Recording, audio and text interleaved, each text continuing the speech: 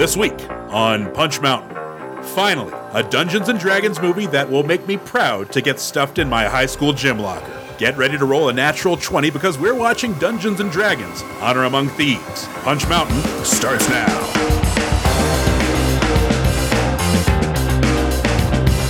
Hello and welcome to Punch Mountain, the podcast where we review action movies one by one to discover the definitive ranking of action movies. Not determined by us, tut-tut, but by the action gods themselves. We don't make the mountain, we just climb it. My name is Mac Blake. I'm joined as always by the action Sherpa himself, the find out to my fuck around, easily a 12th level paladin, Mr. David Hada. David Hada, how you doing? A 12th level paladin? You know how much XP I need to get to become a 12th level paladin? I've lived a hard life, my dude. I guess. I don't know. I don't know any of this stuff. I referenced that, David, because we're talking about a movie that came out last year, 2023, Dungeons & Dragons, Among Thieves, Honor Among Thieves. David, let's just get into it real quick. Let's get the fuck into it. Did you ever play Dungeons & Dragons growing up? I never once played Dungeons & Dragons. I don't think I could amass that many friends. I think that was the one thing holding me back. I'm sure if I had enough friends, I would have loved this universe and loved this game, but I'd never got into it. It seemed just above my age demographic. It was always for like upper teenagers, like the kids who smoked under the big tree in high school. I know very little about any of this, about the world of Dungeons & Dragons, about how to play Dungeons & Dragons.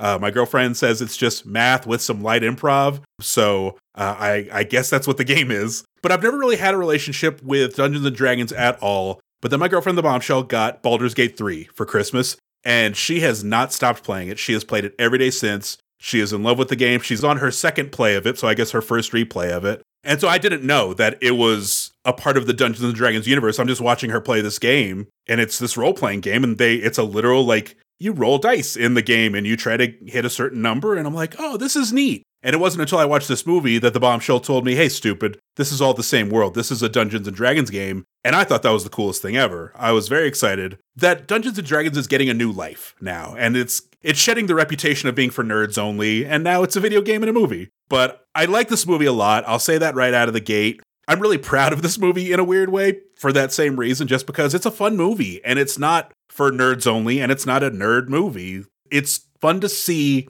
people who actually care about the intellectual property making content, and looking at the trivia or the backstory for this movie, the script passed through a lot of hands, or a lot of people tried their hand at a script for this movie, so I'm glad that there was some level of competition involved where, hey, at the end of this, we might actually get a pretty decent script. And I think they did. I think they got a fantastic movie out of it. I am excited to talk about it. Mac Blake, what is your relationship to Dungeons & Dragons? I like this movie as well. I never played Dungeons & Dragons, probably because I'd be too good at it. But no, I really enjoyed this movie. And here's the thing, I heard good things about it, but then it kind of like disappeared. And then the box office was low. And again, we talked about this recently, that for people equate, box office with quality, which is, not necessarily the case. But after watching this movie, I enjoyed it so much, I'm kind of surprised I haven't heard more about it. You know what I mean? I do, yeah. Like, I heard it might get a sequel, and by heard I mean read. And I hope it does. And I wonder if it's one of those things kind of like,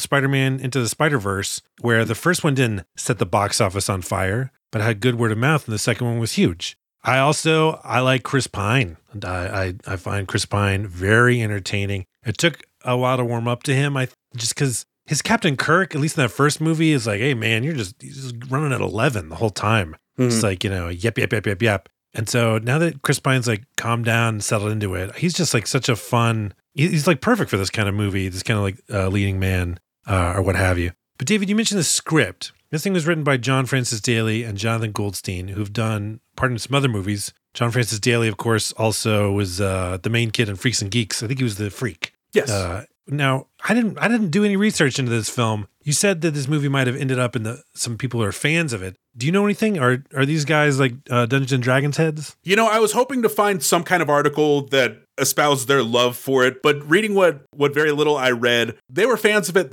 They're casual fans of it, but I think they mostly wanted to do right by the franchise. The script incorporated elements of The Princess Bride, Monty Python, the Indiana Jones movies.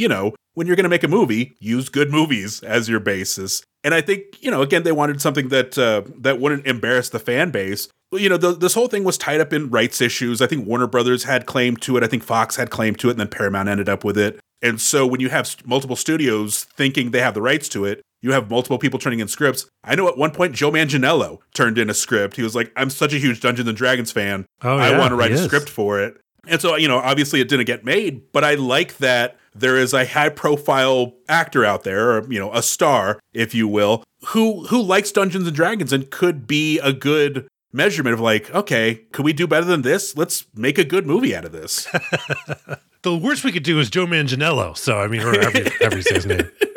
Now, David, I know that Daly and Goldstein, were credited with the screenplay or got some sort of screenplay credit on Spider-Man Homecoming. I mean, those Marvel movies, like I read that book, MCU, and just, it talked about how common it was for like scores and teams of writers to touch a script and then whoever was last or first on it getting the screenplay credit. So I don't know how much of the final script for Spider-Man Homecoming that these two wrote. However, they got some kind of Marvel in their DNA because this movie, D&D, Age Among Thieves, is like a perfect Marvel mixture. It really reminded me a lot of a Marvel movie because it has such a good mixture of like bold characters, exciting action pieces, and hell, they'll slam on the brakes, for a bunch of gags and jokes, which I gotta say, most of the stuff in this movie I liked. Like there wasn't like a gag where I was like, stop. I was like, more. So yeah, I thoroughly enjoyed this movie. It definitely is an adventure movie in terms of like an action adventure, but it definitely had enough action in it for us to talk about it in mountain terms. One final thought, I'll put a button on what you were just saying right now. I really like the script of this movie because it's written with confidence. It's written with the confidence that the people writing it know these characters and they're not insecure about trying to deliver some kind of a backstory or lay so much track or, oh boy, we're going to get to watch Thomas and Martha Wayne die for the 20th time. This movie just puts the characters out in front of you, has the confidence that they can develop the characters as we go along, and they made a hell of a movie out of it. So I'm excited to talk about it. But David, before we go any further, I think it would help to clear up some common questions. If you search Dungeons & Dragons movie questions on Google, the results include these frequently asked questions. So we'll do some quickly provided answers. David, who is the bird guy in the D&D movie? Oh my gosh, Mac, everybody knows that's former Denver Nugget Chris Anderson. Mac, who is the cameo in Dungeons & Dragons? Well, David, of course, is Dungeons & Dragons' biggest fan, Meshach Taylor from Designing Women. Will anyone appreciate that reference? No. David, what is the Dungeons & Dragons 2023 movie based on? The Dungeons & Dragons 2023 movie is based on the 2021 movie, The Black Phone. Mac, is there anything at the end of the Dungeons & Dragons movie? Yeah, David, it's behind-the-scenes footage of Hugh Grant grousing and complaining about all the bullshit he has to put up with in modern movies. Why do people keep hiring him? He clearly doesn't enjoy it. By the way, quick note about this segment. I used to just type the title of the movie into Google, but then now all the questions that pop up in the people also ask section are just like, is this on Prime? Is Dungeons & Dragons on Netflix? Where can I watch this? Is this streaming? Which, look, granted, that's what people want to know. But we're trying to help the people figure this movie out, David. We're not just trying to figure out where to watch it. Now I want to figure out what is the best title for the worst search engine optimization. Let's put that up to Discord. Let's find out what movie should we not be searching for. But before we start talking about a movie based on a game where a roll of the dice can determine whether a character lives or dies, let's check in with two friends who roll the dice every time they get a chili dog. Will this be the one that kills me? It's a friendship check-in. Our friendship, David Hada, how are you? I am doing quite well. I must say that chili dogs will never kill me. They are my friend. But I'm doing all right. I'm catching up on television, Mac. I'm a couple years behind, so I'm watching Severance right now. The girlfriend has already seen it, so she was excited to show it to me. Have you seen Severance, Mac Blake? No, it's also on my to-watch list, and it's been collecting dust there for a couple of years.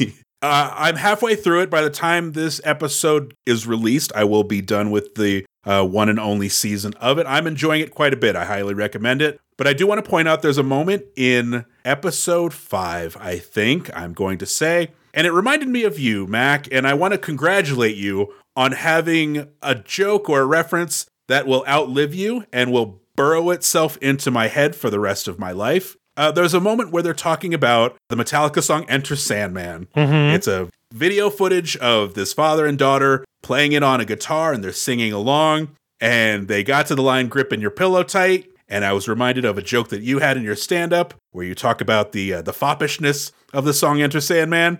And so it's just this one snippet in my head that just keeps playing, gripping your pillow tight, grip it. And that's you. You did that, Mac. You're going to live in my head forever. I like how you said it will outlive me and then you'll remember it forever. Basically implying that you'll outlive me, in which case I would say, well done, David, well done. That's the plan, my friend. Yeah, but seriously, grip your pillow tight. It's a weird warning from such a hard band. But the aunt of Snow White. It's congratulations, Mac. That's good stuff. How are you, my friend? I'm doing okay. Speaking of songs, David, well, let me ask you this. Do you remember an episode of Seinfeld where George Costanza, I think he was watching the movie Titanic, and at like just a specific time of the movie, he yelled out a joke. Everyone in the theater laughed. And so he started going to more screenings of Titanic to try and recreate that moment. I might be getting the details mixed up, but I think that's right. That's right, yeah. Well, something happened to me. I was backstage in a green room after a performance, and we're talking with people, and Jailbreak by Thin Lizzy came on. Hell yeah. And as we're talking, I was like, hey, hold on, guys. Are you hearing this news report on the radio? Apparently there's going to be a jailbreak in the town. They don't even know where it is. It's somewhere.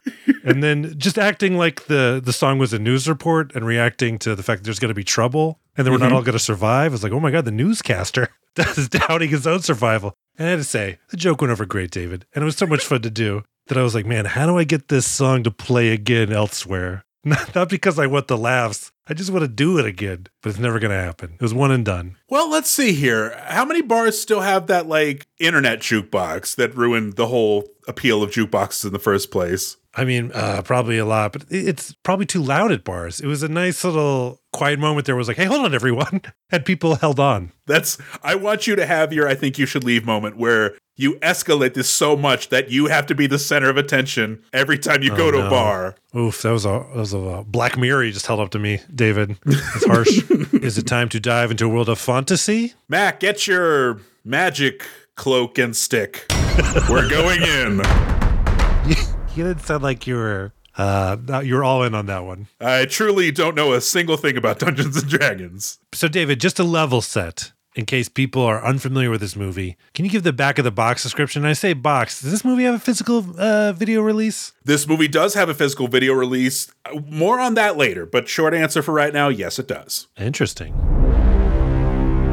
A charming thief and a band of unlikely adventurers undertake an epic heist to retrieve a lost relic, but things go dangerously awry when they run afoul of the wrong people in this hilarious and action-packed thrill ride critics are calling the best movie of the year, Lou Briscuso. Wow. Slow year for movies over at the Wrap, I guess. Well, Lou Briscuso just got out of that coma. Great name, by the way, Lou Briscuso. Lou Briscuso. I'm going to have to start writing sketches again so I can use the name Lou Briscuso. It sounds like his name is Lube Briscuso, but no, his first name is Lou, L-E-W, and then Briscuso. God damn it, I do want to write, I'm sorry, it's off the rails. I do want to write a cop show where a character's name is Officer Briscuso. Briscuso, get in here. Get your ass in here, Briscuso. Are you happy, Briscuso? You shot every balloon in the Macy's Thanksgiving Day Parade. Briscuso, you're all right.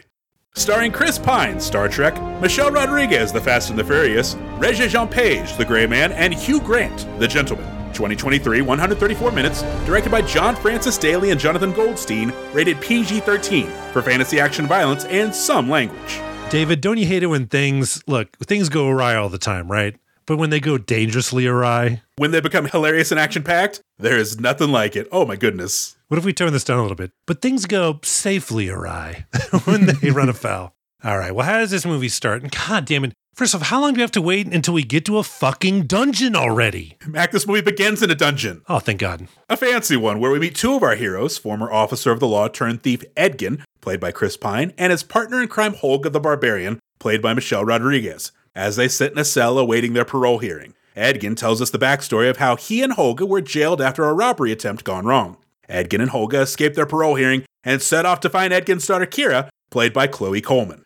Right out of the gate, we start in this prison where we meet Edgin and Holga. They're in a cell. They get introduced to a new roommate. And the new roommate's introduction to Edgin and Holga is our introduction to Edgin and Holga. Mac, I like this introduction. It tells me everything I need to know about them, and it's entertaining to boot. Yeah, I like this intro as well. I don't have my Foder's Guide to Fantasy Monsters in front of me, but I believe it was some sort of orc, maybe, that was their roommate. And he comes in, and he's tough. Edgin starts cracking wise, and Holga quickly kicks his ass, the orc's ass or whatever. And look, boom, we know him right away. Edgin's smart, confident, smart ass, and Holga's tough as hell. Yeah, Edgin's cool. He's knitting mittens while he's in his jail cell. Holga's enjoying a potato. She's having her potato time, which I've never related to a character more. And, of course, this orc comes in. He's like, oh, we're gonna be great friends, you and me. I've never been a roommate with a lady. And so Holga breaks both of his legs. I loved it. I love the dynamic between Chris Pine and Michelle Rodriguez. This is a really good introduction. And away we go. And also, now that I mention it, this is going to be Michelle Rodriguez's first movie on Punch Mountain. So probably the first of many. Well, quick note, David. Edgin was actually knitting gloves and then decided to switch it to mittens. Let's hear a little bit of this audio. I think I'm going to do this without fingers and make it a mitten. I'm not trying to impress. Already a quick joke, and already I like it. But yes, welcome action movie mainstay, Michelle Rodriguez, who I don't know if she stars in too many action movies where she's like the star. There's one where, wasn't she like a male assassin that the brain gets put in Michelle Rodriguez's body or something? That sounds problematic. But she tends to play like a badass in a lot of these Fast and Furious movies, etc. But kind of a badass that's got like something to prove. Where Holga, it's kind of like a nice change of pace here for Michelle Rodriguez, because Holga's definitely a badass, but Holga like does not need to prove it. And her performance kind of drifts a little bit into like Drax, Dave Bautista territory. And I don't mean that like her character's dumb, because Drax is kind of dumb. I just mean there's a simpleness in it that is so enjoyable, and she just knocks it out of the park. I thought she was great in this movie. Yeah, she doesn't have the most range of an actor. I don't think she was trained at Juilliard or anything. But if you write a barbarian role, she'll kick the crap out of that barbarian role. I thought she was terrific in this. So Holga and Edgin are working on the chain gang, just, I don't know, axing some ice or whatever. And Edgin he's pretty confident. He's pretty optimistic that they're going to do well in this parole hearing, because he feels like one of the counselors who's going to hear their parole presentation, Jarnathan, that counselor's going to like be on their side or help them in some way, right? And so they go in front of this council. Jarnathan is not there. And Edgin like recounts his backstory, and it is sort of a quick, well-paced thing. He keeps breaking in to ask about Jarnathan. It's a funny bit. I like it. And I mean, what in here do we learn about that's important? I think we kind of get their story about like what happened to them. But yeah, as you mentioned in the intro, Edgin used to be a harper, which again, look, I know nothing about the Dungeons and Dragons lore. So if stuff is in here from the game and it's established already, please forgive me. D&D nuts, I do not know about it. But a harper is some sort of like, this volunteer hero force, hero squad. And so their backstory basically is he was a harper. This red Thayan wizard killed his wife. He quit the harpers, and then he started a life of crime. He met up with Holga, right? They meet up with some more people. And then he's like, tell you what, daughter, I love you, but daddy's got to pull one last job. And it does go awry. He also mentions his buddies that they picked up along the way. You know, Justice Smith plays a sorcerer. Hugh Grant plays a con man. And they're hired by another possibly evil wizard, yes, to pull off this job. And it did not happen. The con man Hugh Grant escaped. And Edgin was like, please raise my daughter Kira, look after her. And the con man, whose name is Forge, was like, I absolutely will. And Holga and Edgin get sent off to prison. And then here we are at their parole hearing. Yeah, this feels like a lot of track to lay, but the movie does a really good job of it. This whole sequence probably takes about 5 minutes. We get to learn Edgin's motivations. You know, we get to learn how he became a thief, but we also get to learn why we want to root for him. We know there's a good heart in there somewhere. We know he meant well,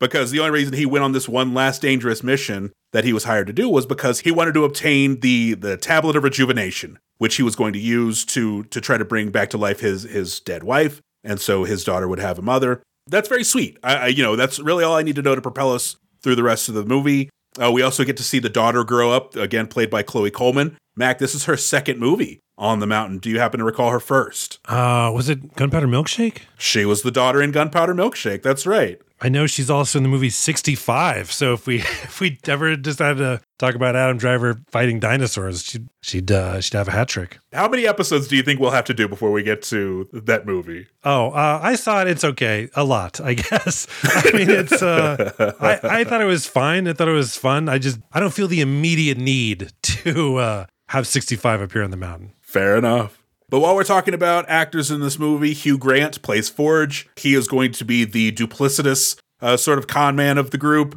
You know, you said it at the top.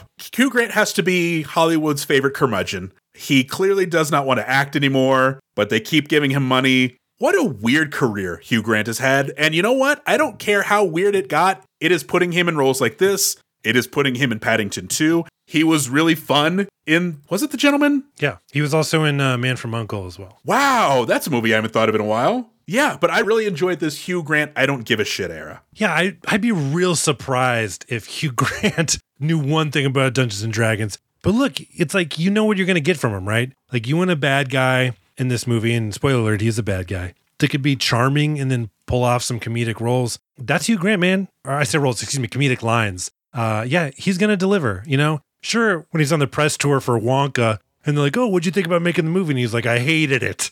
Then that's what you get. But I'm sure in the movie, as a little Oompa Loompa, he's perfectly, charming. Got some jokes, probably. Yeah. Now, this council, David, I like the vibe of this thing. Because on the council, you have one person who looks kind of, like a human, right? A humanoid. And then you have this other thing. It's some kind of like monster person. It almost looks like a kind of a human-sized dragon in a way. Mm-hmm. And then there's a third council member who, again, I don't know the D&D term, but she's like a Lilliputian or something, but basically the same proportion of a human, just smaller. And we're going to see more of those later in the movie as well. Yeah. But the fact that these different species, these fantasy species are intermingling, I like that about this movie. Because I feel like with a lot of stuff like Lord of the Rings or Game of Thrones, it's like these different kind of like fantasy groups, you know, be it orcs or White Walkers or giants or whatever. Well, I mean, White Walkers are a bad example because they're bad. Like elves, dwarves, whatever. They all kind of like live separately. And the fact that they're intermingling, it's kind of got a fun like Star Trek, Star Wars-y vibe.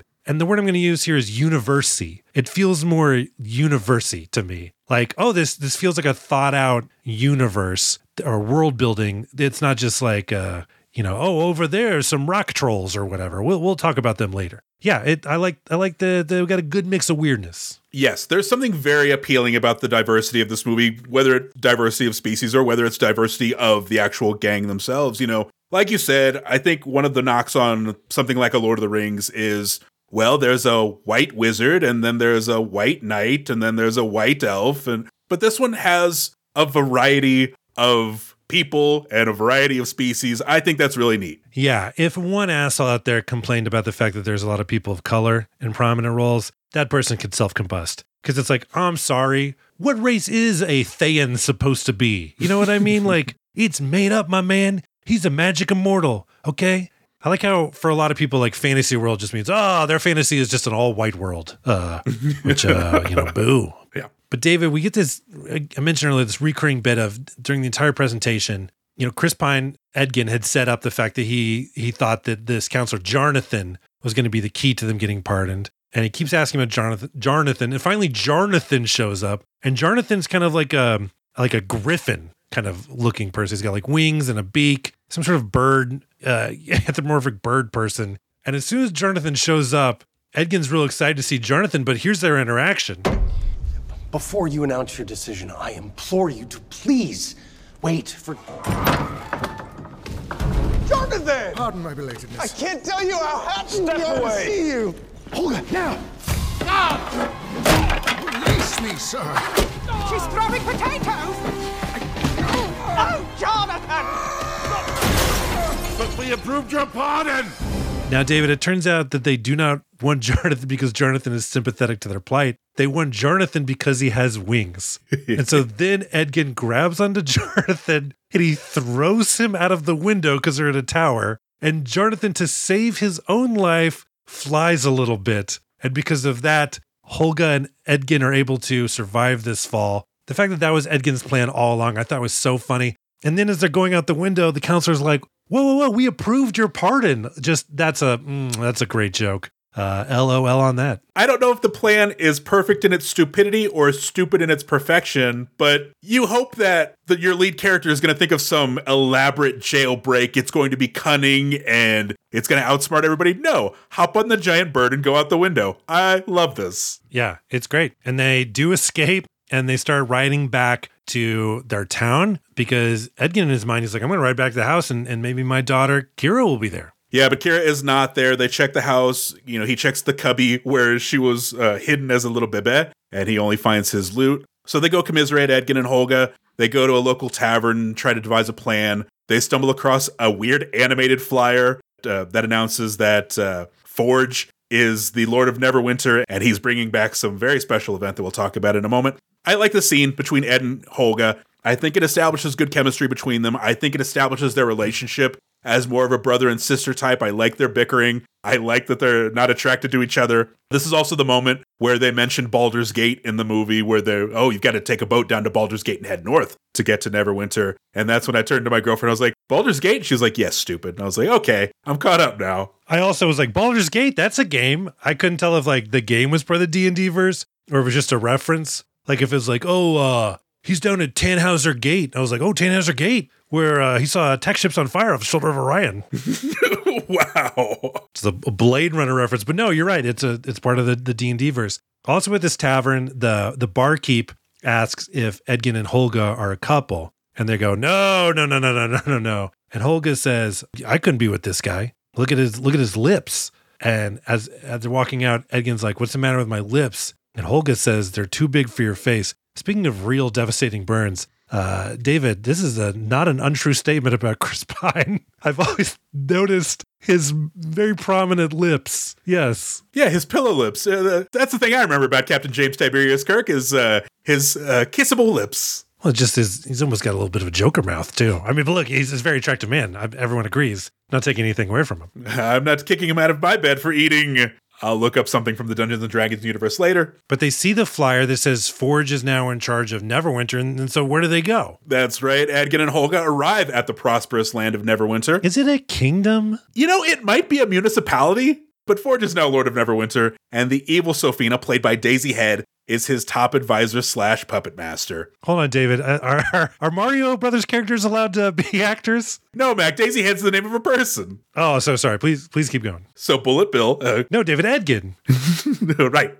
So Edgin is reunited with his daughter Kira, but she wants nothing more to do with her ex-con daddy. Edgin and Holga are betrayed by Forge and sentenced to death, but manage to escape thanks to Holga's knowledge of cool axes. Edgin and Holga begin making plans to rescue Kira from Forge, which means reuniting with their sorcerer pal Simon, played by Justice Smith, and enlisting the help of a druid named Doric, played by Sophia Lillis. Yeah, so Edgin and Holga show up in Neverwinter, and they turn the corner, and there's Kira. And I gotta say, David, this is one of those like emotional scenes that has no emotion in it.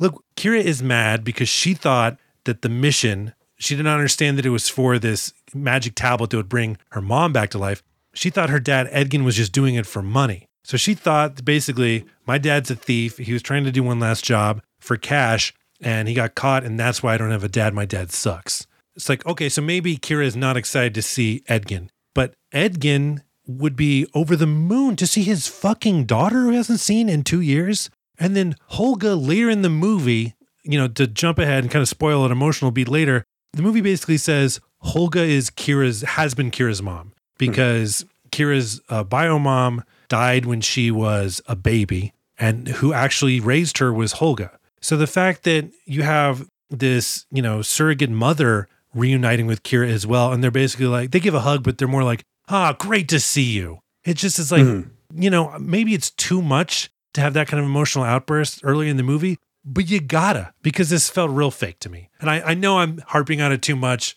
no pun intended, but this happens in other movies, and it bothers me, David, clearly. I hear what you're saying, but I don't think it bothers me in this moment because of the distrust, at the foundation of why Edgin and Holga left, because I think Kira feels a little guarded, even towards Holga, because Holga could have told Edgin not to go, but, she was an accomplice. But I think as far as the Edgin and Holga side of things, I think part of Edgin's growth is that he has to realize, hey, I was a terrible father. Maybe I am kind of a piece of shit. But I think in this moment, he's expecting I'll show up and Kira will run into my arms. And when Kira doesn't run into his arms, he's more disappointed than anything else. And so I don't know. I hear what you're saying, but this worked for me. Yeah, I mean, I get that as well. I just feel like if whatever he's thinking, if he hasn't seen his child who he loves in 2 years, that thinking would go right out the window. And he would just like, oh my God, Kira, but he does not. But to be fair, they are processing a lot because now Forge is the Lord of Neverwinter. It turns out when he was put in charge of raising Kira, he decided to become a better person. So he ran for office and became Lord of Neverwinter when the Lord of Neverember fell ill mysteriously, quote unquote. So now it's Hugh Grant running this kingdom. This is more great work by Hugh Grant. He's such a chunk of shit in this movie. I love him so much. Edgin and Holga show up and he gives Edgin a little bit of the business. So oh, you're turning a little bit gray, are you? You look like a well-read fisherman with secrets. And he gets a hug from Holga, even though Holga hates his guts. He has a moment where he's trying to have a conversation with Edgin and Holga, but he's more concerned with how hot the tea is. It's just really great work by Hugh Grant, making the most of what could have been a secondary part. Yeah, you get a lot of Hugh Grant. It's like the most Hugh Grant acting in this scene. He's really working for it. But here we learn the new lay of the land, which, as you mentioned, Forge is now in charge of this, whatever it is, kingdom. His number one advisor, oh shit, it's Sophina. Wait, I thought she was the, weird magic witch lady who trapped our heroes to begin with. And we've also find out that Forge has been spinning a little bit of misinformation towards Kira. Because as we know, Edgin and Holga, they were not motivated by money on this final job that got them busted. They're motivated to get the magic tablet that would bring his wife back. But Forge has been telling Kira it's like the opposite, that her dad was indeed motivated by cash and kind of not, I'm going to say poisoning Kira against Edgin. And so after Kira storms out of the room, then we learn what's really going on, which is you know what? That was a setup from the get-go that Sophina always meant for these assholes to get caught. To he and Forge had made a deal or whatever. Now, Forge says, it's true. Once I started raising Kira, I actually liked doing it. And I like having a daughter, and I don't want to give her up. And so they order the death of Holga and Edgin. They're quickly removed and taken out to some, back alley of the castle, and they're about to be executed. Yes, they're made to kneel before the guard's axe blade. The guard raises his blade, and thankfully, Holga can spot the craftsmanship of a blade made by Garen Fohammer. And so she starts chatting up the guard how do you take care of that? What do you polish that blade with? And that's just enough distraction to pull a brick out of the ground and use that to clobber the guard and use that to fight her way out. Mac, this is going to be my first mark out moment because I love a good only weapon I have fight where your back is pinned against the wall of the kitchen and the only thing next to you is a frying pan. So you fight your way out with that frying pan. That's pretty much what Holga does with this brick. She lays waste to all of the guards. I thought this was awesome. This is my first mark-out moment. Yeah, it was an awesome fight. Michelle Rodriguez clearly rules at fight choreography. And there's at some point in this fight where Holga's beating up a dude and he's doubled over or something. And then while he's bent over, she kicks his head into a wooden crate. And that move, David, it was just such a fucking disrespectful kick. That was my first mark-out moment. Because, oh, hell yeah. That was when she shifted from I'm trying to win this fight to a little bit of I'm going to beat this dude down. And I enjoyed that quite a bit. And at some point during the fight, Chris Pine's oh, now we're cooking or whatever he says there. I forget, but it was a good line. Yeah, I like this vibe of this movie. Yeah, and speaking of Chris Pine, there is a nice counter moment to, while Holga is laying waste to all these guards, Edgin is still trying to cut the ropes off his hands, and so he's just, all he could do is root her on while he's dispatched. No, the dynamic is excellent here. I'm enjoying this fight. Okay, I looked it up. Edgin goes, "We got him now," which is, again, he says we. He hasn't even, cut off his bonds yet. Not handcuffs, he's his ropes that he's tied with. So the fact that Holga is doing all the work, and also the fact that he chooses to yell that out at a one moment where someone manages to land a punch on her. Just, again, this movie's ability, much like a Marvel movie, to mix action with well-landed jokes. Right now, A+. Mm-hmm. But they get free. They set out to find Simon. They find Simon in a nearby township where he's performing some really cheap spells for an indifferent audience. He's casting a spell so that the room smells like fresh cut grass. And he casts a spell to where a single flame comes from his finger. Everybody's unimpressed. But meanwhile, he's actually stealing from the audience. So this mediocre magic is just enough for him to perform his much better magic. I thought this was a good introduction to Justice Smith and the Simon character. Yeah, I like Justice Smith. Again, I have a 4-year-old, and sometimes he wants to watch a movie again and again. And so I've seen Detective Pikachu a couple times, and I like Justice Smith. And yeah, we learn Simon's character arc, basically. He's like a Wizard of Oz character, whereas he doesn't have confidence. That's what he needs to become a better sorcerer. We also find out that he's still a thief. He's still using his little magic show here to rob people of their belongings. And as the angry mob chases him, he decides to join up with Edgin and Holga. And we got 3. We need a 4th. Who else are we going to recruit? We're going to go get a druid. We need a little bit of magic. We need someone who could shapeshift. And so Simon knows one. He knows Doric, played by Sophia Lillis. He tried courting her a long time ago. They went on one date, and she found his lack of self-esteem unattractive. I like the dynamic between these two also. I think they play off each other well. But then we go find Doric. We go find her rescuing another druid. And this is another excellent introduction to the character of Doric. Yeah, we see some of Forge's men, some knights of the kingdom, municipality, whatever. And they're about to execute a warrior woman, basically because they don't have freedom of speech there. It's like, you criticized our lord, so we're going to murder you. And the gang watching from a distance is like, oh, is that warrior woman Doric? And Simon, the sorcerer, is like, no, that's Doric, pointing at a horse that as he points at it, we see it transforming into an owlbear. What's an owlbear? It's an owlbear. And the owlbear, after laying waste to everyone, transforms into Sophia Lillis. She was the young redheaded lady in the Sewer Clown movies. It, Part 1. That's right. And she beats up the guards and, makes her escape with the warrior woman in tow. David, here's the thing, man.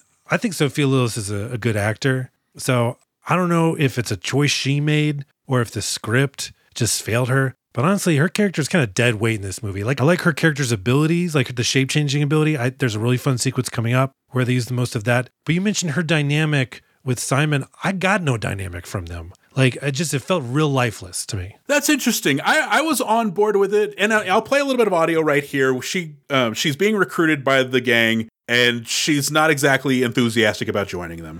So how'd you come to live here? I was born to humans, decided they didn't want a tiefling child. But what else took me in? I joined the Emerald Enclave to protect them. Well, see, that's all the more reason to join us. You're the only one who can get into that castle unseen and tell us what we're dealing with. As you can imagine, I don't trust humans. I find you to be hateful and selfish. Well, I'm finding you to be a little mean.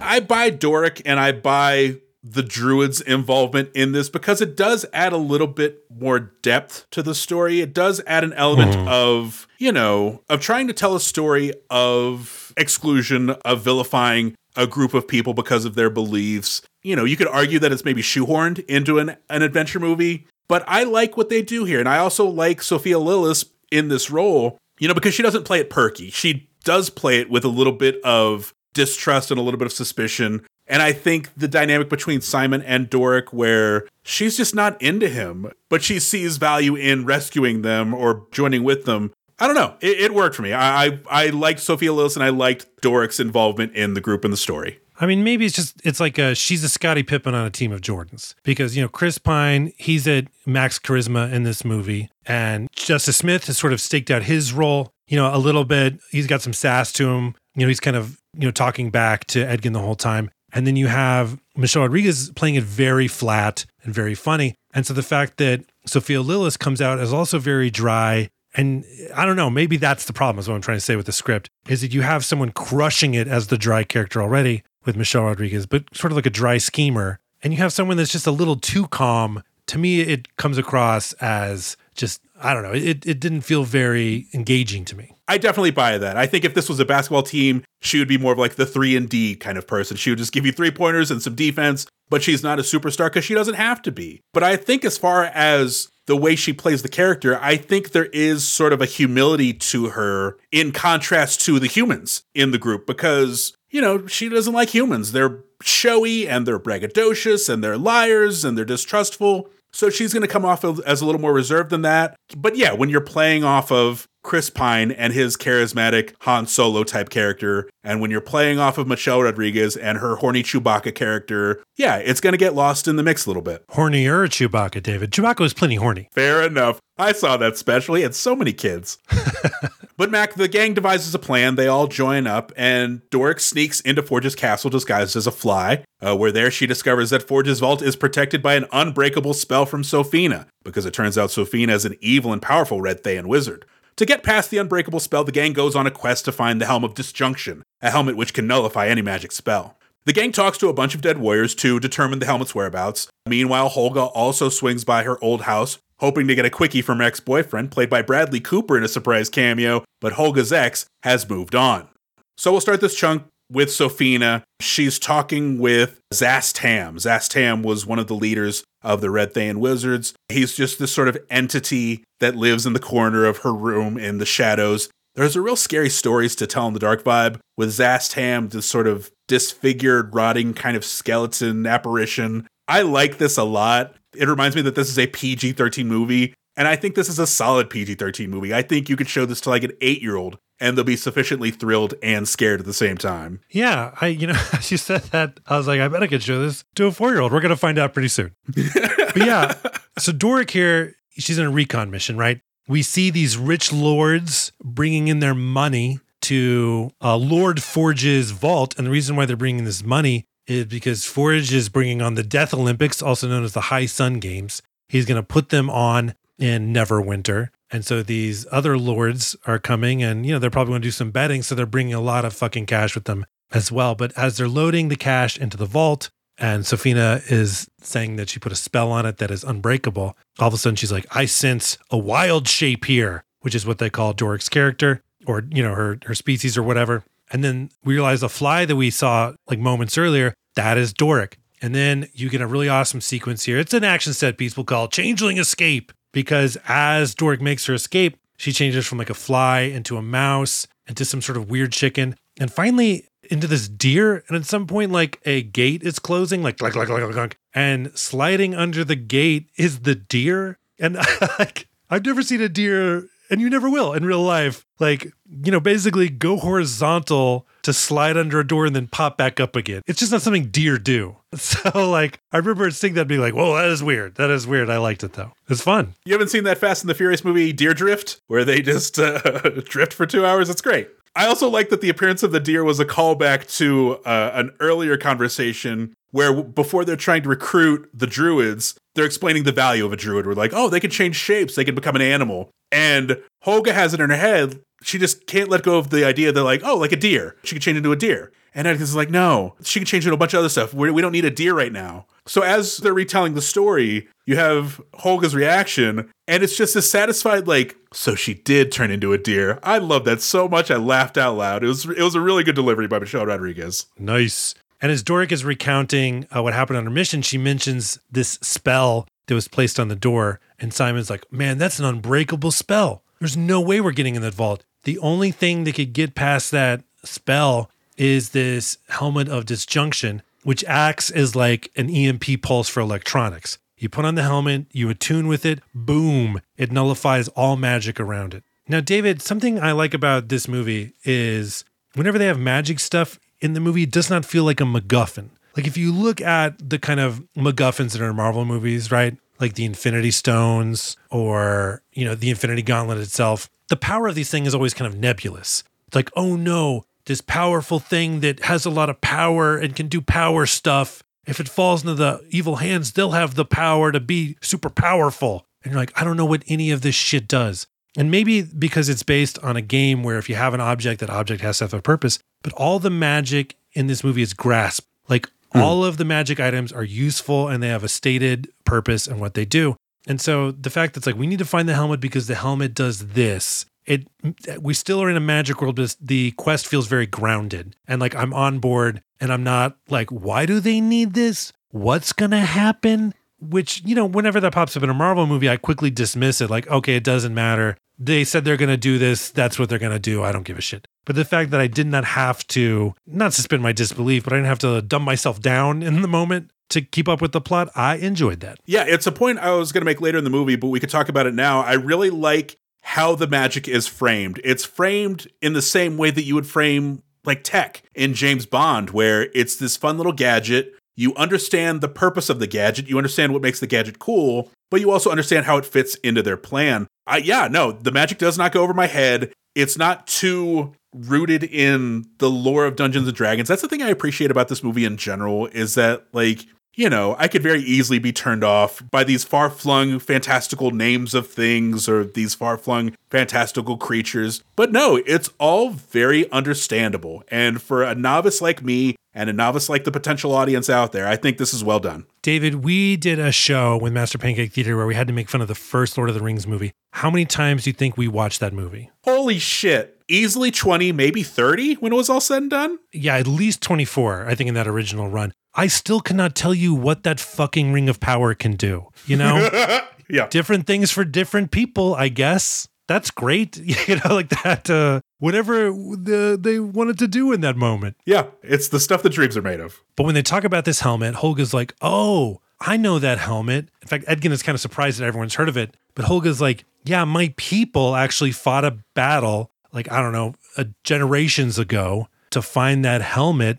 And they're like, well, I'll tell you what, let's go find their bodies in a graveyard and we'll use a magic spell and talk to the dead. And Doric is like, Simon has been telling us the whole movie that you can't just say that magic can do something and it can do it. Magic doesn't work like that. And then Simon's like, actually, magic in this case does work like that. We totally can go interview some corpses. We'll go do that in a minute. But on their way to the graveyard to find these corpses, Holga wants to swing by her old pad because even though her ex left her, she's like, you know, I just want to stop by. I'd grab some stuff, but really she's still sweet on this guy. And who does her ex turn out to be, David? Her ex turns out to be Bradley Cooper, Leonard Bernstein himself. He plays this little Lilliputian, we'll call him for lack of a better understanding. He's this tiny fella, and I guess Holga likes herself some tiny fellas because she is sweet on him. Well, as Holga is talking to Bradley Cooper, I forget this character's name, Bradley Cooper's new girlfriend walks in, and she's like just like Holga, she's another warrior woman. And you're like, man, I guess this guy's got a type. But man, how'd you feel about this Bradley Cooper cameo? I mean, after you got over the initial, hey, it's Bradley Cooper. I thought it was neat. I thought it was fun. I thought the scene itself was actually rather interesting because this essentially establishes Holga's motivations, because the story on Holga is she was banished from her tribe because she fell in love with an other. She fell in love with Bradley Cooper's character who plays Marmalin. And so she was banished, and they're like, all right, fine, go live with your new lover. And so they made a little life for themselves. But Holga was never happy. You know, she wasn't with her family like she wanted to be. She kind of wanted to have it all. And so her motivation is, you know, I'm going to do this mission because I want to prove to my tribe and I want to prove to Marmalin that I'm not just somebody you can kick to the curb or somebody you can move on from. I actually have worth and value. But yeah, like I kind of wish I had seen more Bradley Cooper if you're going to use Bradley Cooper. First of all, you said little life together. How dare you? Bradley Cooper, in like the later half of his career, I say later, it's not like his career's done. He's like if you ever see him interviewed now, he's like this super, almost too sincere person. Mm-hmm. And the fact that Bradley Cooper in this movie is like, hey, like if Bradley Cooper ever came up to me, I don't know why he would not, and asked me how I was, I'd have to tell him how I was. I couldn't just be like, hey man, I'm good. You know what I mean? Like he seems like someone who's like, no, really, how are you? And for some reason in this role, I was like, I can't, he's too sincere. Bradley Cooper is really acting here. He's really putting some emotion into this. And for some reason, it was like too much for me. I was like, this should have been Paul Rudd. It should have been more sarcastic, more jokes. Instead, it was like, no, let's have some emotional moments here between Holga and this person who's a sixth of her size. This might be too deep of a pull, and we might even just cut this all together. But I'll tell you who Bradley Cooper reminded me of. If you remember the movie Shallow Hal, there was a character who was like, who Jack Black thought was one of his rivals, that Gwyneth Paltrow was sweet on this hunk, and it turns out to be this good-hearted guy who's, you know, is not a 10 in the looks department, but he's like just earnest and sweet, and he's like, what can I do you for, Hal? He kind of reminded me of that. So if anybody gets that reference, then that's a fun little treat for you. And if you don't get it, please don't go back and watch Shallow Hal. Mistakes have been made in this world, and that was one of them. So Holga's like, fine, I guess I need to move on. And so they show up at the graveyard. Simon casts a spell, and here's how the spell works, is that it'll bring these corpses back to life, and you get to ask them 5 questions. And here, let's play the audio from the first corpse they dig up. Here we go. Were you killed in the Battle of the Everhorse? Yes. Great.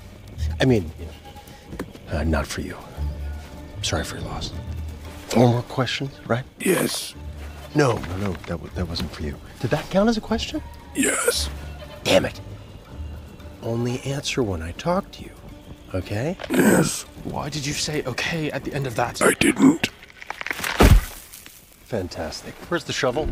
So, David, at the conclusion of the scene, those corpses tell our gang, you know who knows where this helmet is? Zinc. So really, they kind of didn't need this, right? Like, it just was the information they wanted to know could be told to them in 30 seconds. But the fact that the scene basically is like a gag scene with these 5 questions or whatever, I liked it. The gags in this movie fucking land. I like this movie. This is delightful because it turns into a wild goose chase because they think it's going to be as simple as, oh, well, I know who ended up with the helmet. We'll ask him. But it turns out, no, I didn't end up with the helmet. I gave it to this guy. So they go find that corpse. No, I never even had it. You're thinking of my brother. And so they go to another corpse. Yeah, this is delightful. I'm very much into this. But it turns out that the person who knows the whereabouts of that helmet is a hunk from Bridgerton, right?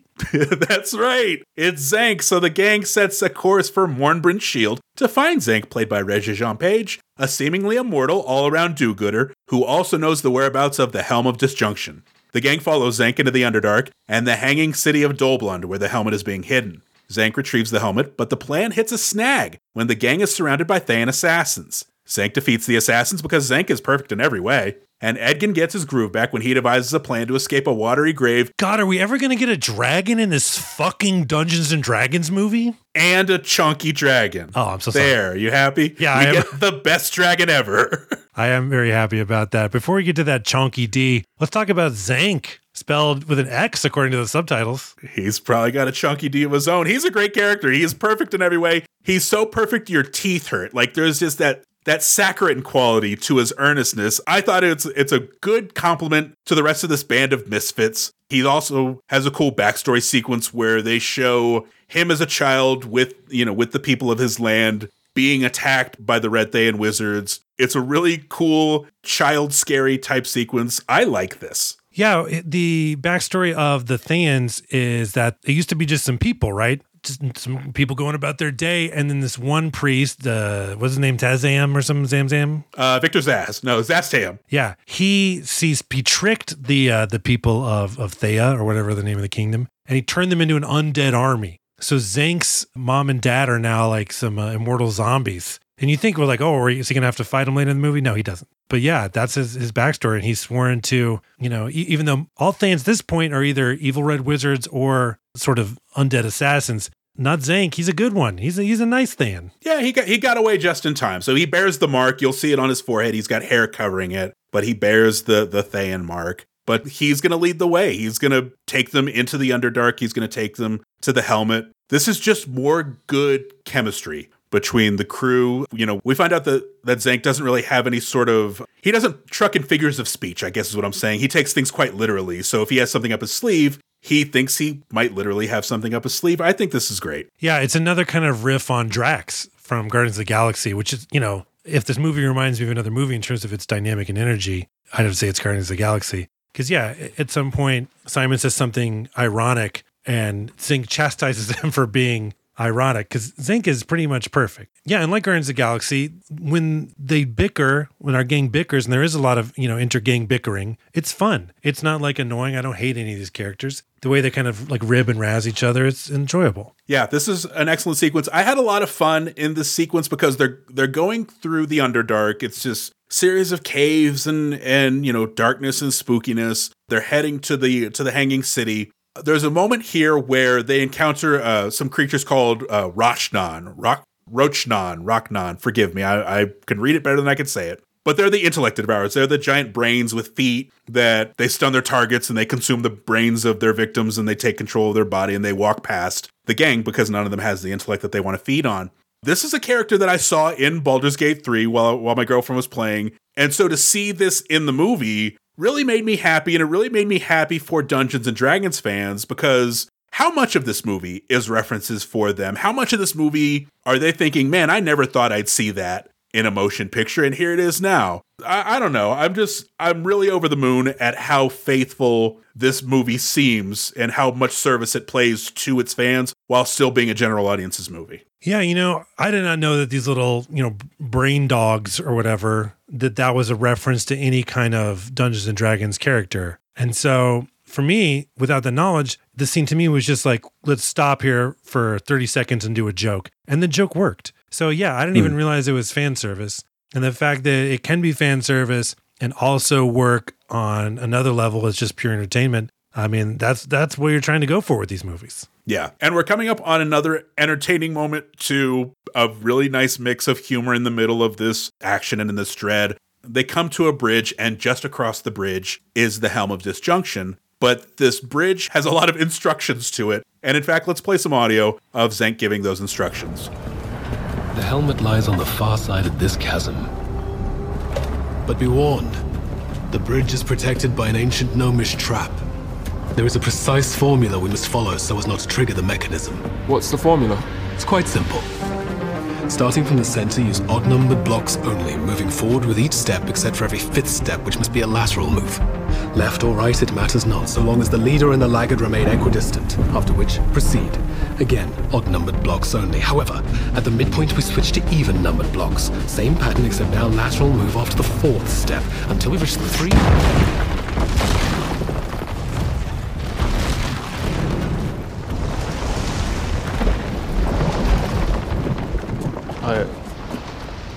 I may have put my foot on the bridge. Didn't realize that's where it technically started.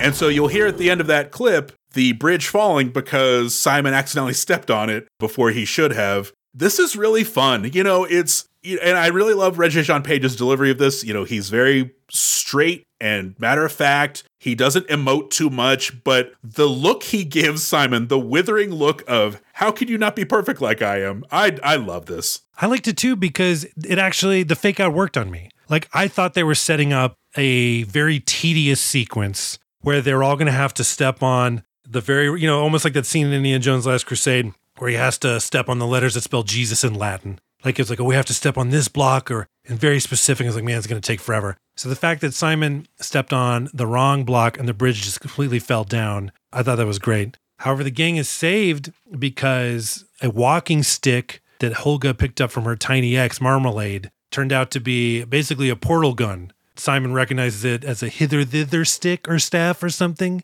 And it basically opens up a portal. They don't need that fucking bridge. They get right across. And Simon says something like, I'm useful for once. And so they go and I don't know if they've grabbed the helmet yet, but I do know the Thayans show up, the Thayan assassins that Sophina sent after them. And here we have another action set piece. It is Zenk versus Adralas. Fight. Now, David, when I was trying to look up the name of the character Dralis, who's the head sort of Thayan assassin here, played by Jason Wong, I came across a startling discovery. Tom Morello of Audio Slave and Rage Against the Machine is in this movie. What? Yeah. As who? David, he plays Kamathi Stormhollow, whoever that is. This dude's got to be, Tom Morello's got to be like a D&D head, because there's no other reason unless, well, I don't know, either he's a D&D head or the directors of this movie are a big Rage Against the Machine nut, because that's too random for it to be just like, oh, no, Tom Morello was walking by set one day.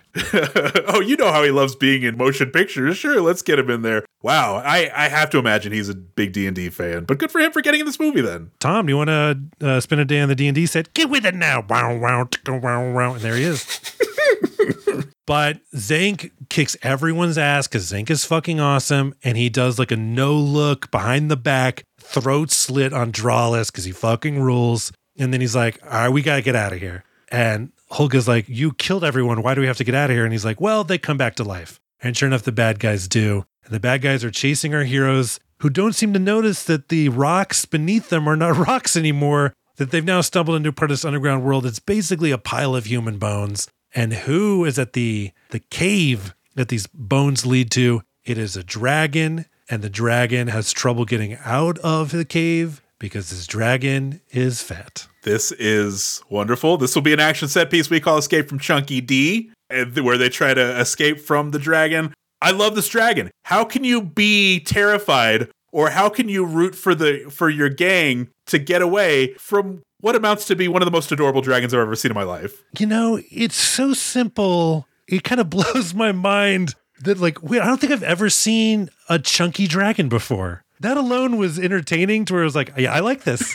The dragon escape, it was fine. It was a fun action set piece, right? I mean, it didn't blow my mind, but the fact that the dragon they're running away from the whole time was this, chunky D. It was great. Yeah, and it's still a formidable villain. It's not like they just ran around him and then they were ollie oxen free. Like, the dragon pursues them. There's a moment where they're trying to cross a bridge. The dragon hops on one end of the bridge and weighs it down, so they're sliding towards the mouth. But Zank, in his infinite perfection, jumps up and stabs the dragon in the snoot with his sword. It's the first real splash page moment of the movie for me. And I think at this moment, I just called it. I was like, you know what? I really like this movie. It's official. I don't care how much is left. I don't care what kind of left turn it takes. This is a fucking awesome movie. I'm really having a good time. Yeah, super fun. Yeah. But the job is done. They get the Helm of Disjunction, and Zank leaves the gang, while Simon fails to attune with the Helm of Disjunction. With Plan A off the table, Edgin devises a Plan B to sneak Doric into Forge's vault using the Hither-Tither staff. You remember the game Portal? It's that, but it's a stick. While Holga beats up everyone she can, Simon manages to finally attune with the helmet and open the vault, but the vault is empty, and everyone is captured. So now that the gang has fulfilled this side quest or whatever to recover the Helm of Disjunction, Zink announces he's going to take his leave. And Simon's like, hey, please don't go. You're awesome at fighting and strategy and everything. And Zink is like, I got my own thing to do. You guys do your own thing. And as Zink starts to walk away, Edgin goes, look at him. He's walking in such a straight line. He's approaching a rock. Is he going to go around it? And he's like, nope. Zink walks right over the rock. He bounds up it and then keeps right on going. And even though it seems like a throwaway joke, I thought this moment was actually a nice reflection on Edgin in terms of Edgin's worth. Because if you look at it, Zink is better than Edgin, right? Like, he knows more, he's smarter, he's wiser, he's tougher, he's stronger, he's faster. But Edgin's worth, his value to the team, is that Edgin is a schemer, right? He can look at things from angles that Zink cannot. If Zink sees a rock in front of him, what is he going to do? He's going to keep going right over it. Whereas Edgin would be like, stop, I know the right angle to get around the rock and we can do it. I mean, obviously, their goal of this movie is not to climb or get around rocks, but you know what I mean? Because at some point, early in the movie, they're like, wait, she's tough, he's a sorcerer, what fucking good are you, Edgin? And he's like, well, I plan. But Edgin is not wrong there. He does plan. And speaking of Guardians of the Galaxy, if you look at the Star-Lord character, there kind of is no reason he should be in charge of the Guardians of the Galaxy. Yeah. Gamora was tougher. Rocket was smarter and a better pilot. It's the kind of thing why is this guy in charge? Just because he's a straight white dude? That seems like I'm trying to play a woke character, but no, I think it's true, man. It happens often in movies where the leader is someone who's the most fun to watch, but does not deserve to be leading the group. Edgin is the most fun to watch, but I think he does deserve to be a leader of this group. Besides the fact he also helps motivate everyone when they get down, he's got a way of looking at things that really serves his team. Yeah, I mean, we're a week away from Bad Boys 2, where that third act was Mike and Marcus, these Miami PD officers, leading a group of ex-Deltas into Cuba. Why are the ex-Deltas taking orders from these two cops when it should be vice versa? But in this movie, there's a possibility of thinking that we're Edgin is the weakest of this group in terms of skill set, but he still has the knowledge, he still has the wisdom, he has the experience to propel him to greatness, if that makes sense. I feel like I'm being overly schmaltzy with this, but he's properly motivated, and he's also the kind of person you want to follow into adventure. Yeah, he's like if Han Solo wasn't an asshole. I mean, we all love Han Solo, but he's a bit of an asshole. Oh, for sure. Yeah. But they do get to work trying to figure out how to break into the vault. Simon's working with the helmet. I like this sequence because it's one of those where the helmet transports him to another dimension, and we can put the Beastie Boys drop in there. But it's a dimension where he's stifled by his great-grandfather. His great-grandfather was also a great wizard, and he's like, well, you're not worthy to attune with the helmet. You're not worthy to wear this. And so Simon essentially gets rejected from the helmet. But in real life, to everybody else in the gang, this takes but a second. So it's just a sequence of Simon failing over and over again and having the helmet propelled off of him and Simon being propelled the other way. in just instants. And I really enjoyed this sequence too. It's very fun, but it's also establishing that, we're headed to the end of Act 2 and now we're starting to get some adversity here. Now we really don't know if Simon's going to be able to pull it off. He's getting ready to give up. He reveals that Edgin knew in his heart of hearts that Simon wouldn't be able to attune with the helmet. And this is news to Doric and Holga, who feel betrayed. They feel like they've been led on this wild goose chase to try to figure this stuff out. And Chris Pine has a really good moment here where he reveals why he has to make this work. He reveals that, you know what killed my wife? I did. I was a bad harper. I stole when I shouldn't have stolen. The Red Wizards came after me and they killed my wife instead. So you know what? I don't want to live this life in vain. I'm going to sit here and think of another plan. And that's enough for the rest of the gang to join him. I thought this was really good. So they come up with a plan to use the hither-tither staff to project a portal onto a painting that they're going to sneak into the castle, and then they're going to use that portal to get into the vault. This is a fun plan too. They devise a scheme where they'll sneak the painting into a carriage that's on its way to Neverwinter. Edgin is hiding in the road and waits for just the right moment for the carriage to pass above him, and he sticks the painting onto the bottom of the carriage. And thank God those horses didn't trample Edgin, because that would have been a really unceremonious end to a rollicking adventure. Just Edgin's body hiding in the leaves, holding onto a painting with half of a portal in it. Yeah, I mean, I wouldn't call this an action set piece, but it definitely was like a hijinks set piece. But it was fun. And yeah, it worked out. And also, I thought that the painting that they used to hide the portal, I thought it looked just like Paul Scheer. And so I thought Paul Scheer was about to show up in this movie. But no Paul Scheer. That feels like a missed opportunity. How do you have that painting and not have him show up as a live action version of that painting? Maybe they were going to cast him in and then he got COVID that day. I don't know. Oh, one can only hope. But this is really fun. The plan kind of goes sideways when they are able to sneak the painting and the portal into the vault, but the painting falls. And so they can't get out of the portal because it's facing the ground. They need to figure out another plan. So there's a discussion about, okay, well, let's do plan C. Plan C is to go back to plan A and try to get Simon to attune with the Helm of Disjunction. Let's talk about, well, why not just call it Plan A? Well, Plan A has stink on it. It didn't work. Let's call it something new with Plan C. I thought this was delightful. It's just more really entertaining bickering in the middle of a fun adventure movie. Yeah, like it was like, isn't Plan C just Plan A? And he's like, well, Plan A's got some stink on it now, which I like. Good line. Yeah. But this is also a really good motivational speech on the part of Edgin to Simon, where he's trying to convince Simon, hey, this plan has to work. And Simon's just the same old, insecure, lacking confidence Simon that he's been this whole movie. But Edgin tells him, hey, do you remember back when we were running away from this one scheme and you couldn't climb, but then the dog was sicked on you and you learned how to climb? Or the time you figured out how to cast a spell that blocked arrows, just as arrows were seconds away from hitting us? You need these moments of pressure. You need to feel at your worst so that you can be your best. And as he's giving this motivational speech, you could see it working on Simon, but it's also working on me as an audience member. As someone who hasn't been convinced by Simon, Edgin is convincing me that Simon's going to be able to save the day. I thought this was very effective. So they get to work on Plan C, and Simon's going to keep attuning. He hands them all some sending stones, which are just stones that are essentially walkie-talkies,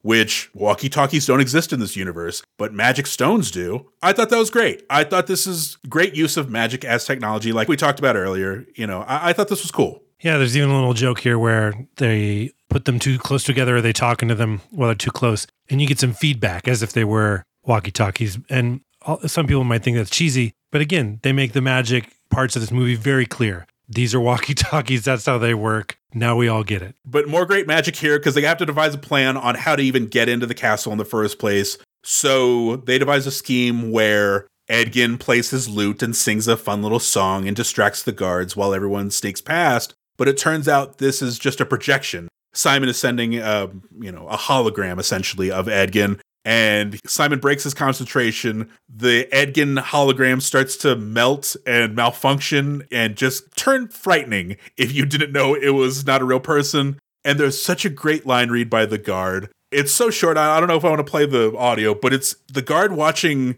Edgin essentially melt in front of him, die in front of him. And the guard just mutters, "What madness is this?" But there's such fear in the guard's voice. Credit to that actor. You did a really good job there. So yes, Ed is able to distract the guard of this, projection of Edgin he comes up and he's like playing some bard music on his lute. And all these guards are like, whoa, who goes there?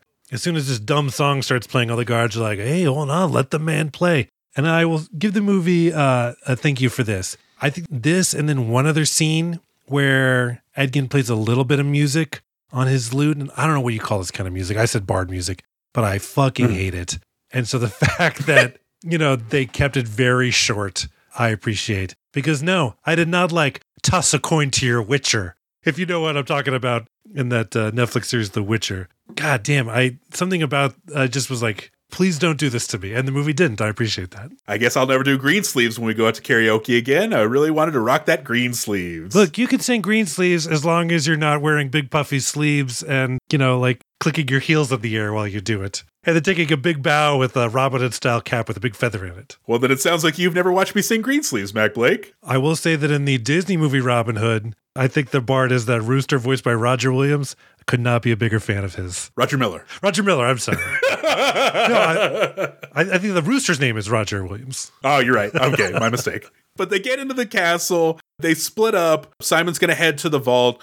Holga's going to end up in, I guess, a foundry. And all of the castle guards are going to find her down there. This is going to be an action set piece we call Foundry Fight. And this fucking rules, Mac. This is a great Michelle Rodriguez showcase. She goes in there with her axe, the one that she got from the guard back in Neverwinter the first time. You think she's going to wreck shop with that, but she loses it pretty quickly. She drops it into some molten iron. So she's got to make do with what she has. There's hammers being used. There's molten chains being whipped around. She's beating up everybody. There's a moment here where she's got two guards pinning her down, and there's a bow above her, like a bow and arrow. So she punches through a shelf to get to the bow, grabs the bow, sticks the guard's head into it, and uses that. That was awesome. I was debating whether or not to mark out at that. And while I'm debating whether or not to mark out on it, the rest of the sequence is going on, and it ends with Holga being done, beating everybody up. It feels like a perfect time for a kill line, but Holga doesn't have a kill line. Instead, however, she looks over, notices her axe is still kind of in good shape, even though it's in that molten iron.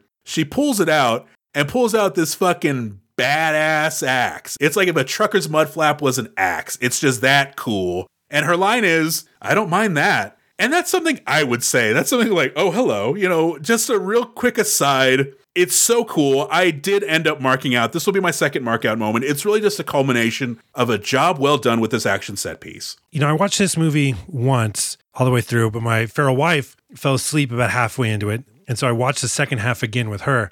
And the second time I watched this fight, I was like, you know what? These people that she's fighting, they are just kingdom guards. They don't know the story, the fact that Sofina and Forge are bad. They're basically security guards. Does Holga kill them? And no, she does not kill a single one of them. There is one guy that gets pushed into that little lava pit or whatever, the forge that they're using for the swords. You see him, he's on fire for a second, but he just fall out. So he might have been burned severely, but no, I don't think she kills anybody. Just throwing that out there. No, it's a solid PG-13 movie. It's people get the crap beat out of them, but everyone's fine in the end. They just go get some Mountain Dew later. Yeah, Batman doesn't kill any cops. Same thing. But while Holga's fighting all of these guards in the foundry, we do have the patented keep-up cutaways. We're keeping up with Simon's thread. We're keeping up with Ed's thread.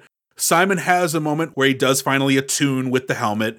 And the secret to attuning was believing in himself, essentially. It's a really great moment. Meanwhile, we check in on Ed. He finds Kira. He gives a very thoughtful and sweet speech to her about how he realizes he is a bad father. He did lie to her. He did deceive her. He wants to be a better father. He wants to bring her mother back and show Kira that they could be a family again. But then Kira starts to laugh a little too maniacally for a child. And it turns out Kira's not Kira at all. Kira's Sofina. Sofina was pretending to be Kira. And my first thought was, oh man, because poor Edgin. That was such a killer speech. That would have won anybody over, and he fucking wasted it on Sofina. There's no way he's going to do it again when he finds Kira. So yeah, poor Edgin on that one. But Sofina is revealed, and she, captures Edgin. Everyone gets captured, and it looks like they're about to meet their fate. Yes, Mac, the gang is about to be executed, but instead, Edgin manages to talk Sofina into letting the gang compete in the mega deadly High Sun games, where they can fight for the right to be killed eventually instead of immediately. Navigating the arena's maze of death proves difficult since Doric and Simon have had their powers stripped, but Doric is able to regain her powers and devises a plan for the gang to escape the maze. The gang catches up with Forge as he loads his treasure onto a fleeing boat, but with Holga's quick thinking and a nearby basket of potatoes, she's able to free Kira from Forge's grasp. So we'll start off in the arena where the High Sun Games are taking place. We get a shot of where the rich people are. They're up essentially in the skyboxes. They're betting on who's going to live and who's going to die. There's a shot of some fun betting tables. It's kind of a mix of roulette and craps. This is the kind of otherworldly stuff I like, where I think I know what that game is. I definitely don't know what that game is, but I'm intrigued what that game is. And I know that everybody around there playing that game is super rich, and I really want those people to die first. I'd like to see the rich and powerful die if I could, please. I think your wish might be granted soon. But there's also a fun moment here in the skyboxes where Forge, his plan is almost complete. Like, they've gotten all of the riches from everybody. They're getting ready to take off, and Forge says goodbye to Sophina. He's trying not to be too sentimental. He's trying not to be, overly sappy about it, but he wishes her farewell. And Sophina just says, "Get out of my city." And he's like, "All right, see you later." I really like that. Like, Sophina is still being menacing. It's still very scary. But just to make that a humorous moment is a really nice touch. Yeah, I like that moment as well. And what exactly is going on here? So when Simon had the helmet of disjunction, he managed to get into the vault and it was empty.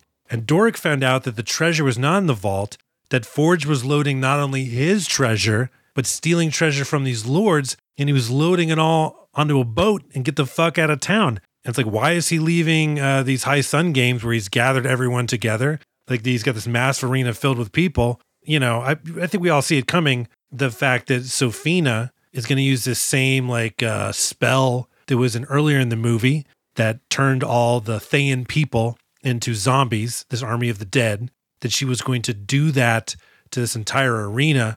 So tens of thousands of people would now be a new undead army for Zazie Zamzam, whatever the super bad guy's name is. So that is what is really going on here. And so Forge has not only sold out our heroes, for riches, he's basically willing to have everyone in his fucking kingdom, municipality, fiefdom, whatever, all those people turn to zombies just so he can be richer, because he's already fucking rich. It's kind of a super low moment for Forge. But here we are. We cut to where everyone is waking up, our gang at the High Sun Games. It's an action set piece we'll call Arena of Death. And as you mentioned, David, Doric tries to use her powers to transform into some kind of bird thing and fly away, but she cannot because she has this bracelet on. Simon has it on too. And these bracelets nullify any magic abilities. And even though when we watch these movies, I think, at least I'm doing this, I don't know about you, we're always kind of looking for those, Chekhov's gun, right? Like where somebody mentions something, it's like, oh, we'll definitely see that later in the movie. I did not think about that these would be used later in the movie because they served a purpose when we first saw them. It wasn't just kind of like sticking out like a sore thumb.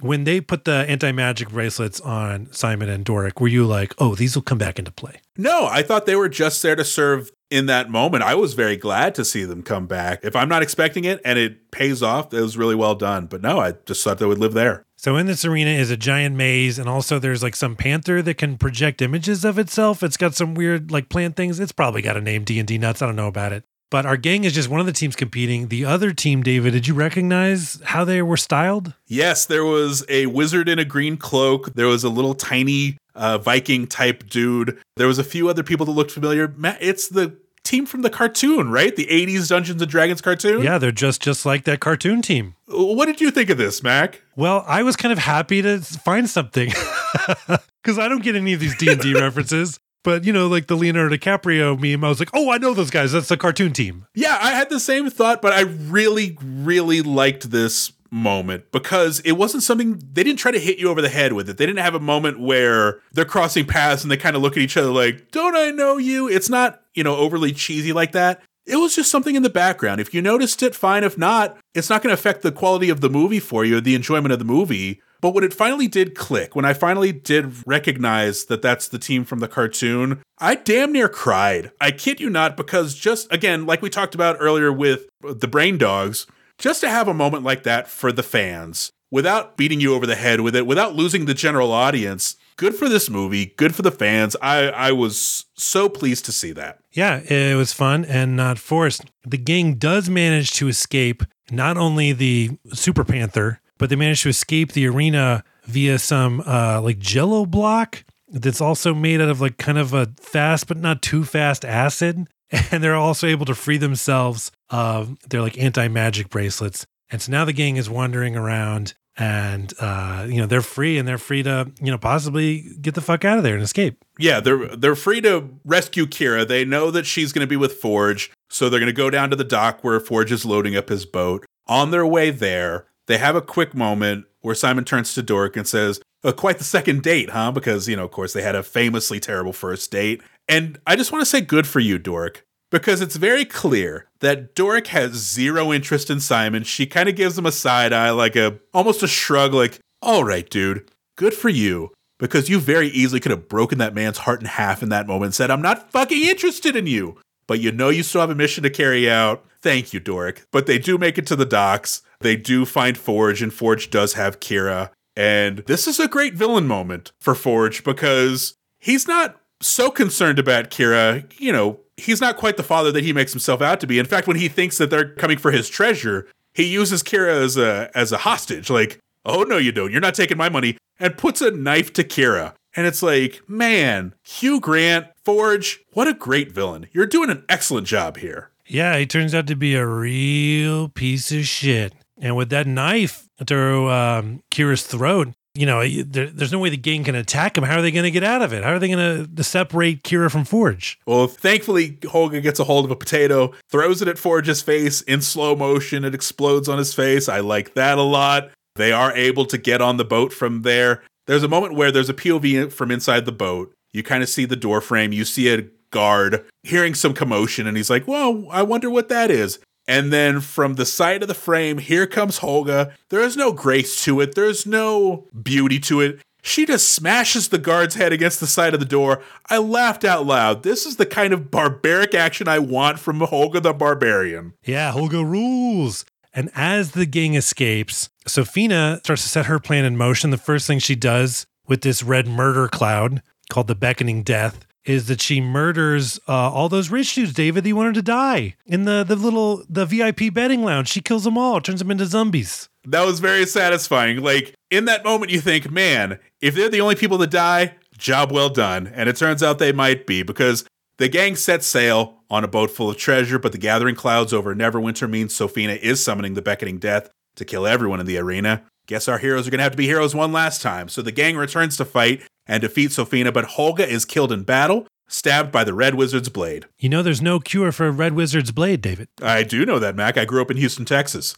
Edgin takes the tablet of rejuvenation that he was saving to bring back his wife, but could his wife defeat a whole army of palace guards? I don't think so. Edgin resurrects Holga. Turns out the real treasure was indeed the friends we made along the way. The gang are awarded medals of hope for their bravery and daring do, and Zenk captures the fugitive Forge.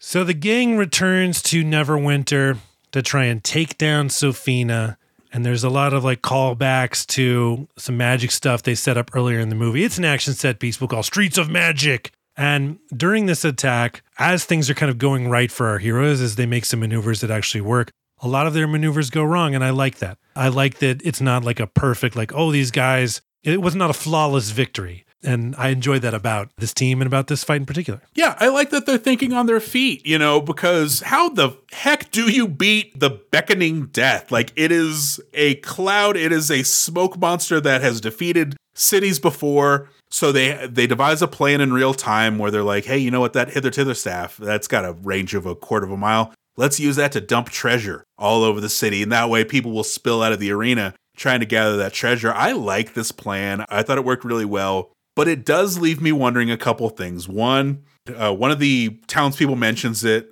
where they're like, hey, look, Forge is dumping treasure. He's keeping his promise. He said if we stayed for the entire games, we would be rewarded with a gift or a prize. So essentially, it seems to me that the gang is helping Forge to get reelected. And I don't like that. I don't want to see Forge win a second term. But also the townspeople are successful in clearing out of the arena. Sofina is left with an arena floor full of red smoke that doesn't go anywhere. And so she's defeated. But what's going to happen with this red smoke? Is it going to dissipate at all? Is it going to spread? Is it just going to stay there forever? And so okay, I guess we have to build a new stadium. We can't use this one anymore. There's the Beckoning Death is sitting there. Well, the fact that she wanted to get people together in an arena to smoke them, I think the smoke does dissipate. Now, My main problem with this is, David, you live in the United States of America. On Black Friday, we used to see stories about people being trampled to get into Walmart to buy a TV. You have an arena full of, medieval fantasy folk, and all of a sudden, like,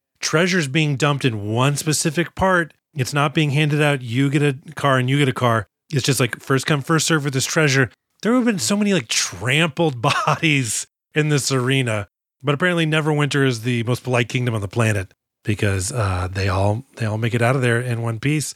But Sofina's plan to turn everyone into zombies is thwarted, and now she's fucking pissed at the gang, and she goes after them. That's right. She's going to use her powers to animate this dragon statue, and it's going to become a real dragon, and it's going to do Sofina's work for her. And this is going to turn into essentially a 4-on-1 fight. It's going to be the gang versus the dragon. I love this, and the reason why I love this, we've talked about this before with other movies, is it's everybody working together but using their skills. This is the movie's Avengers moment, where Simon has his magic, Holga has her brute strength, Doric turns into an owlbear. Like, they're all trying to beat this dragon with whatever they can. David, you left out somebody. What does Edgin do? What does Edgin do? What is Edgin doing right now? Edgin hits Sofina with his fucking lute. He keeps using his lute like a club. And Edgin, my man, I've been gassing you up the entire movie, but you got to bring something to the table better than a fucking lute hammer. Also, what is this goddamn lute made out of that you've bonked it on someone's head like 5 times and it does not break? Is he Iron Lute Edgin? Like, I don't know, man. It seems like this guy's got to get one more skill. Because when he was a harper, the lute was like his cover. It wasn't like his whole shtick. He's not El Kabong, right? Yeah. So, like, for wrestling fans, he's not Jeff Jarrett. Oh. Yeah, I mean, maybe if his lute said, this machine kills Red Thayan wizards, like Woody Guthrie, maybe that would have been... I'm out of guitar references. But there you go. It was the Avengers if Captain America, instead of a shield, had a fucking lute. So it lost a couple of cool points for that. I'm glad you mentioned that. I was embarrassed to not know what Edgin had or what Edgin was contributing, but the fact that he bonked her with a lute, while funny and entertaining, was not terribly effective in ultimately defeating Sofina. You're absolutely right. But it is enough to kind of distract Sofina. And while Sofina is distracted, she does a little bit of monologuing. She's starting to wither. She's starting to turn to like her true self. I guess Sofina was just the beautiful woman that she disguised herself as. But she does a time stop on all of them before she monologues. And so, of course, she thinks she has all the time in the world. Yeah, the time stop basically like freezes them in time. They're all like, mannequins, essentially. Yes, it was the thing she used early on to get them captured in the first place when they were trying to rob that vault. But the time stop doesn't work in this instance. And it turns out, here comes Kira. She had her invisibility pendant that Holga gave her earlier in the movie. And she appears and she slapped one of those anti-magic cuffs onto Sofina. So her magic doesn't work. And I thought that was a really great moment. I thought, I wasn't expecting the cuff to make a return appearance. Or I guess I wasn't expecting a cuff to work on a red wizard, but I'm not going to nitpick here. But Sofina has a moment where she's like, well, if you could move this whole time, why did you let me monologue? And Edgin's response is, so Doric could do this. And so Doric, as an owlbear, grabs Sofina and basically goes Hulk and Loki from the Avengers movie, just beats Sofina into the ground, stomps on her, throws her against a building. I love the crap out of this. This is my third mark out moment. Yeah, my only punch up here is the final throw that Doric as the owlbear does when she throws Sofina like into the air and her body lands across the building. I want her body to break in half when it hit that building. The fact that her body seemed to remain intact, no blood, seemed a little fake. But here's the thing, David. When Doric transforms from her owlbear form into her human form, she's kind of like smiling a little bit. It's like, man, the rage or anger you felt as the owlbear, again, I need that reflected in Doric. I don't know who to blame for this, but like her character, again, a little too dry when I need her not to be. Mm-hmm. I definitely would like some sort of post-Hulk action where you're just like breathing heavy and maybe you're just wearing pants or something a little more PG-13 than that. But it turns out this isn't a completely happy ending because Holga got stabbed in the melee. She got stabbed by Sofina's blade. And as we remember from earlier in the movie, when Edgin's wife was killed by a red wizard's blade, nothing can counter that. Simon's magic cannot counter that, but maybe, just maybe, they could use the Tablet of Rejuvenation, which they do. So Michelle Rodriguez, I can think of 2 other movies where her character dies, not counting Fast and Furious, because we don't really see that. I don't remember seeing those movies and thinking Michelle Rodriguez was bad at death acting. But her acting like she's dying here, I mean, I thought it was terrible. Like something, I don't know why. It just really took me right out of it. I mean, it's like, look, we can't all be Denzel Washington, right? And be America's greatest death actor. I don't want to criticize too much because I thought Michelle Rodriguez did a great job in this movie, but does not ruin this movie. Does not ruin her character. But watching it, I was like, oh, this is bad. Oh, yeah, for sure. Now, I'll meet the movie more than halfway and just say, well, I don't think barbarians are prepared to die. I think it catches them by surprise. And so that explains away a lot of the acting there. But I'll tell you what, this scene still worked on me because it is the moment where you realize, or at least Edgin in the movie realized, that Edgin doesn't need to revive Kira's mom. Kira's had a mom all along, and it was Holga. And so they do some flashbacks to earlier times when Holga is raising baby Kira. It's very tender. It got me. Kudos to Kira in this moment. Kudos to Chloe Coleman. She's doing some work here because Holga is dying. Edgin is trying to put a happier spin on it, so he's playing some bard music. He's playing their old favorites. And so Kira, Chloe Coleman, has to vacillate between being very sad that her surrogate mom is dying, but also putting on that happy face because the song is supposed to cheer them up. Credit to Chloe Coleman. It's hard to cry and smile and work through the pain at the same time, especially for a child actor. I wanted to give some attention to that. Yeah, I still was not getting the surrogate mom vibes from Holga in this scene. And I did like it, though, in terms of how it fit the story. When Edgin realizes that, like, I don't have to bring back Kira's mom because Kira's mom is right here. Not taking anything away from his dead wife, but just that it would mean more to his daughter. He's sacrificing something from himself because he wants his wife back, but in letting his wife go. And there was a speech earlier on when Zink sort of like laid the groundwork. He's like, your wife's been in the spirit realm or whatever for a while now. Bringing her back to this world is kind of ripping her out of the other one. She may not like that. But the fact that he was sacrificing his own desire to give his daughter, back her mom, it fit, but it still was like, oh, wait, Holga's a surrogate mom? I guess so. I mean, it fit. It just, I don't know. It didn't, that emotional beat did not hit. But look, our heroes did it. And we start to get a wrap-up epilogue. And it turns out this epilogue is Forge, as we find out later. This is Forge, he's now in prison. And this is Forge's speech to the parole board. But what do we learn in this epilogue? What do we see? Oh my gosh, we learned that the gang are a bunch of heroes. They have a little Ewok celebration at Neverwinter. Neverember, the previous lord, he's revived because he was under Sofina's spell, and that spell is broken. We also get a moment where Simon kind of sidles up to Doric and he's like, hey, can we give a relationship another try? Can we go on another date? And Doric gives in and she's like, yeah, fine. And Simon gets excited. She's like, calm down. Like she's already tempered at it. I love that. We also do get one final moment where we see Zank. He is the one who captures Forge. Forge is running away with a large chalice, and that's just going to be the only treasure he hangs on to. But Zank saves the day because he's perfect in every way. This is a pretty satisfying wrap-up. Yeah, when the gang is getting their medals, we see the person who gives Holga her medal is another very tiny Lilliputian man. And Holga looks at him like, yeah, I'd fucking nail that. She's got a type, David. She likes the Lilliputians, I guess.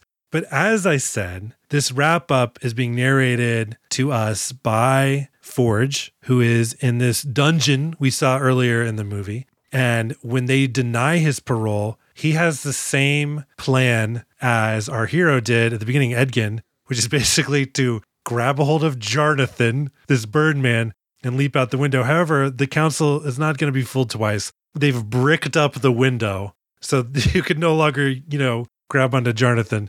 But David, when Forge makes a grab for Jarnathan, even though I saw it coming, one of the council members goes, Jarnathan! And there's something about her delivery, and I'll be honest with you, also the name Jarnathan. I loved it, David. It was my second markout moment, because it was one of the things where I was like, I want it to happen. And then with the cry of Jarnathan, it did. So yes, I loved it. In fact, let's just go ahead and put the audio drop in here of the line read, because I agree, it was like a chicken delivering this line.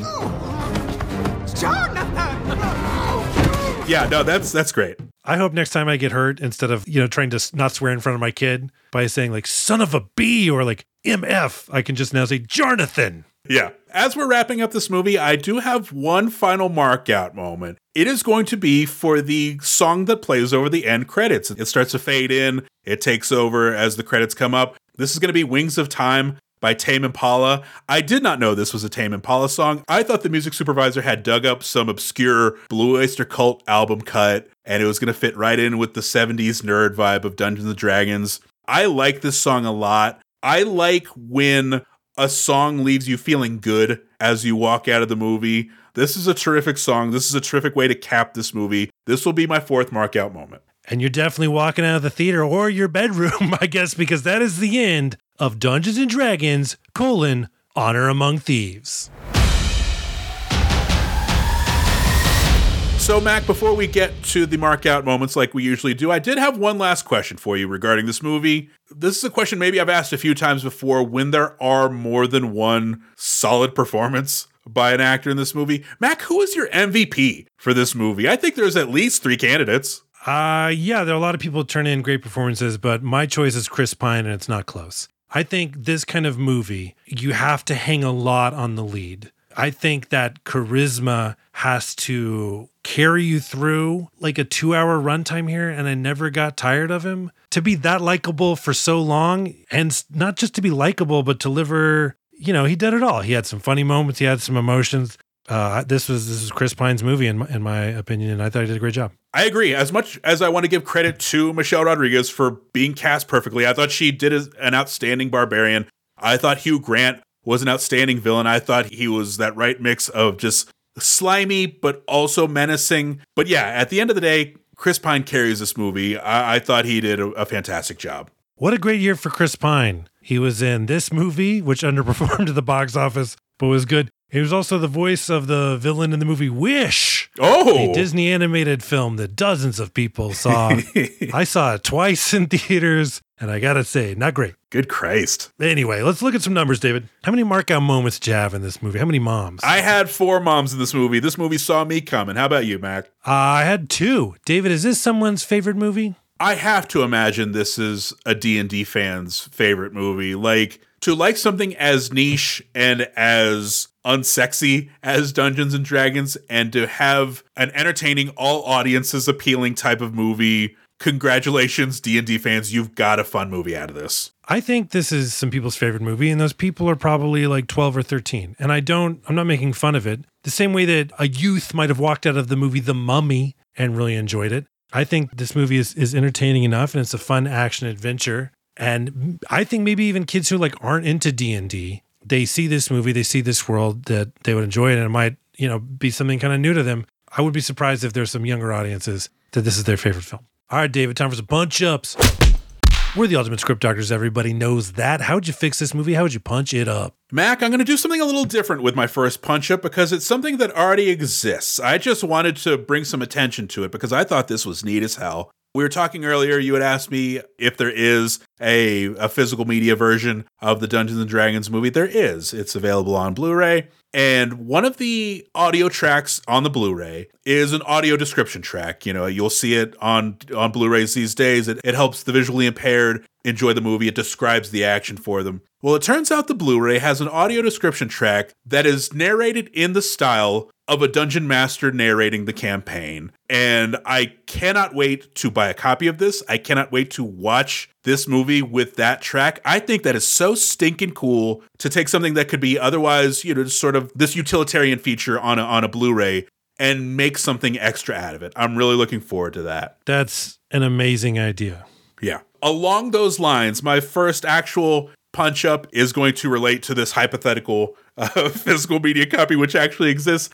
I want an Easter egg on that Blu-ray, and I want it to be well hidden because I want it to be a little naughty.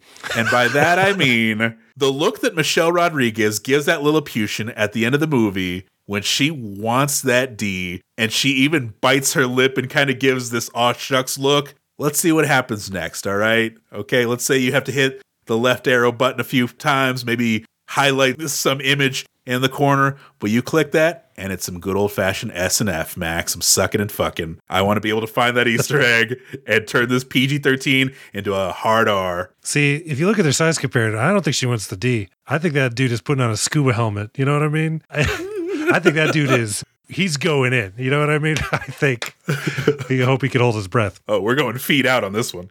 Oh, God. My final punch-up Look, I like Hugh Grant in this movie. I like him as a villain in this movie. I think this is a fantastic villain, but there's one thing missing. You think about the top of the villain mountain. For me, it's Brad Wesley. It's Ben Gazzara in Roadhouse. He was everything Hugh Grant was in this movie, but at the end of Roadhouse, he also tried to kill Dalton with a fucking spear. I want a Hugh Grant fight at the end of this movie. I want him to rip his shirt off, and it's this kind of paunchy dad bod, but he's still rocking it. And it's him and Chris Pine going to blows. And maybe he holds his own. Maybe he has a little trickery up his sleeve. But I want to see a Hugh Grant fight. I want to see a fun villain turn into a formidable villain. And that's really all the punch-ups I have. I think this is an exceptional movie. Yeah, maybe not go full-on Gazzara, but it'd be cool if he did have a special skill, like he's deadly accurate with a throwing knife or something. So there at the end, he just throws a couple knives at Elgin and crew, and that's why it's extra sweet that he gets crushed by a potato right in the face. I got a few punch-ups. Number one, what's the first creature we see Doric change into? The owlbear. The owlbear. And then in terms of fantasy creatures, that's it. I mean, there was like a chicken, kind of like a weird prehistoric chicken that she changes into, but that's because she saw some other ones like standing around. I want to see some more crazy animals like that she changes into, like owlbear, what's next? Pig moose? I don't know. You show me, movie. Next punch up, the Bradley Cooper cameo. I do like Bradley Cooper. His performance, though, it was like too heartfelt. I honestly think another person would have better served the cameo. And I was originally going to say Paul Rudd, but over the course of this podcast, if I had time to think about it, I mentioned him a couple times. What if it was fucking Dave Bautista himself? I think that would have been great. Especially a little tiny Dave Bautista who, look, I like him as an actor. I think that would have been just, I don't know, I think it would have been awesome. No offense to the Coop man, Bradley Cooper. My final punch up, David, gay this movie up. There was one character in this movie that I was like, oh, this character is gay. They're very queer coded. And then at the end of the movie, they were not. You have a very diverse cast, but of the four main leads, two of them are proud and out members of the LGBT community. The fact that that representation did not carry over to their characters on screen felt, I don't know, the way some shitty people might complain about like, oh, this character being gay was like forced into it, almost like J.K. Rowling being like, oh, by the way, BT Dubs, Dumbledore's gay. But this almost felt like the opposite. Like at the end when like Simon was like, hey, let's date, Doric. I was like, you guys are not supposed to date unless Doric changes shape. I don't know. So this movie felt surprisingly, I don't know, straight washed. Is that a thing? Oh, I like it. That makes a lot of sense to me. Those are my punch ups. All right, David, please join me in the Punch Mountain video store. As you know, this is an all action movie video store. We have 3 copies of Dungeons and Dragons Honor Among Thieves. So what shelves, what subsections of action would you stock these movies in? All right, the first one is going in the intellectual property shelf. I don't think we thought of a more clever name for it, but this will eventually go right alongside the 2000s, the 2000 Dungeons & Dragons, maybe. My second copy is going to go on 2020's action. This will go right next to RRR and some other soon-to-be awesome movies. Maybe we'll see The Beekeeper here in a few weeks. I don't know. My third copy is going to go on the newly established Michelle Rodriguez section. This is our first Michelle Rodriguez movie. This will not be our last. You're not going to stick this in like Sword and Sorcery? Oh, jeepers. I always fucking think there's always one that I forget to do. Yeah, of course that makes sense. Which one would you swap that out with? 2020's action? Intellectual property. I think that's like, at this day and age, it covers too much. I think if you're looking for this movie, if you were in our Punch Mountain video store and you're looking for this movie, I think Sword and Sorcery is probably where people would head more than just general IP. No argument here. If I could buy a 4th copy, and I don't know if I can, David, times are tight, I might go so far as to even put this in, oh gosh, I don't know. Would you put this, I mean, I think in terms of action and adventure, I think Sword and Sorcery kind of covers that. But would you put this in action comedy? It is a very funny movie. Oh, jeepers. I didn't really think action comedy. You know what? Maybe not. I don't know if it sets out to be an overt comedy. I think it just happens to have funny moments. You could certainly make a case, and I wouldn't kick you out of bed for it, but I would not.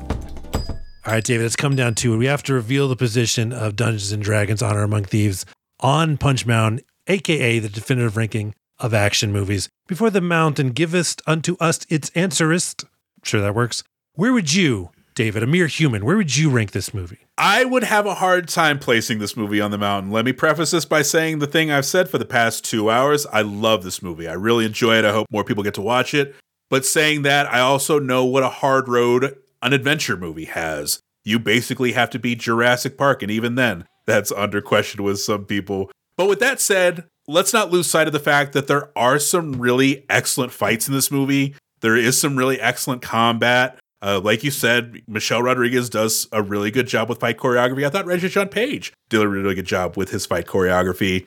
There's some awesome sequences throughout. There's some really memorable stuff. And it's a group of likable people. But with all that said, I'm not quite sure. I'm excited to see where it ends up. What are your thoughts on this one, Mac, before we reveal? I think this is a rock solid middle of the mountain movie. I mean, it definitely gets top marks in terms of how enjoyable it is and how much fun it is and how watchable. But the action, you're right, it doesn't hit the same way that a more action-focused movie might. But you're right, David. The action in this movie is no slouch. It leads with character over action, which I do not mind, but that might hurt it a little bit if it was making a case for the top. But yeah, we'll see what the mountain says. Oh my goodness, David, help me shove this giant chonky dragon out of the way because the rocks are falling. No, the rocks are falling off the face of the mountain. It crushed that dragon. And the golden letters are revealing the position of Dungeons & Dragons, and its position is number 24. That means 22 Blade 2, 23 The Seven Samurai,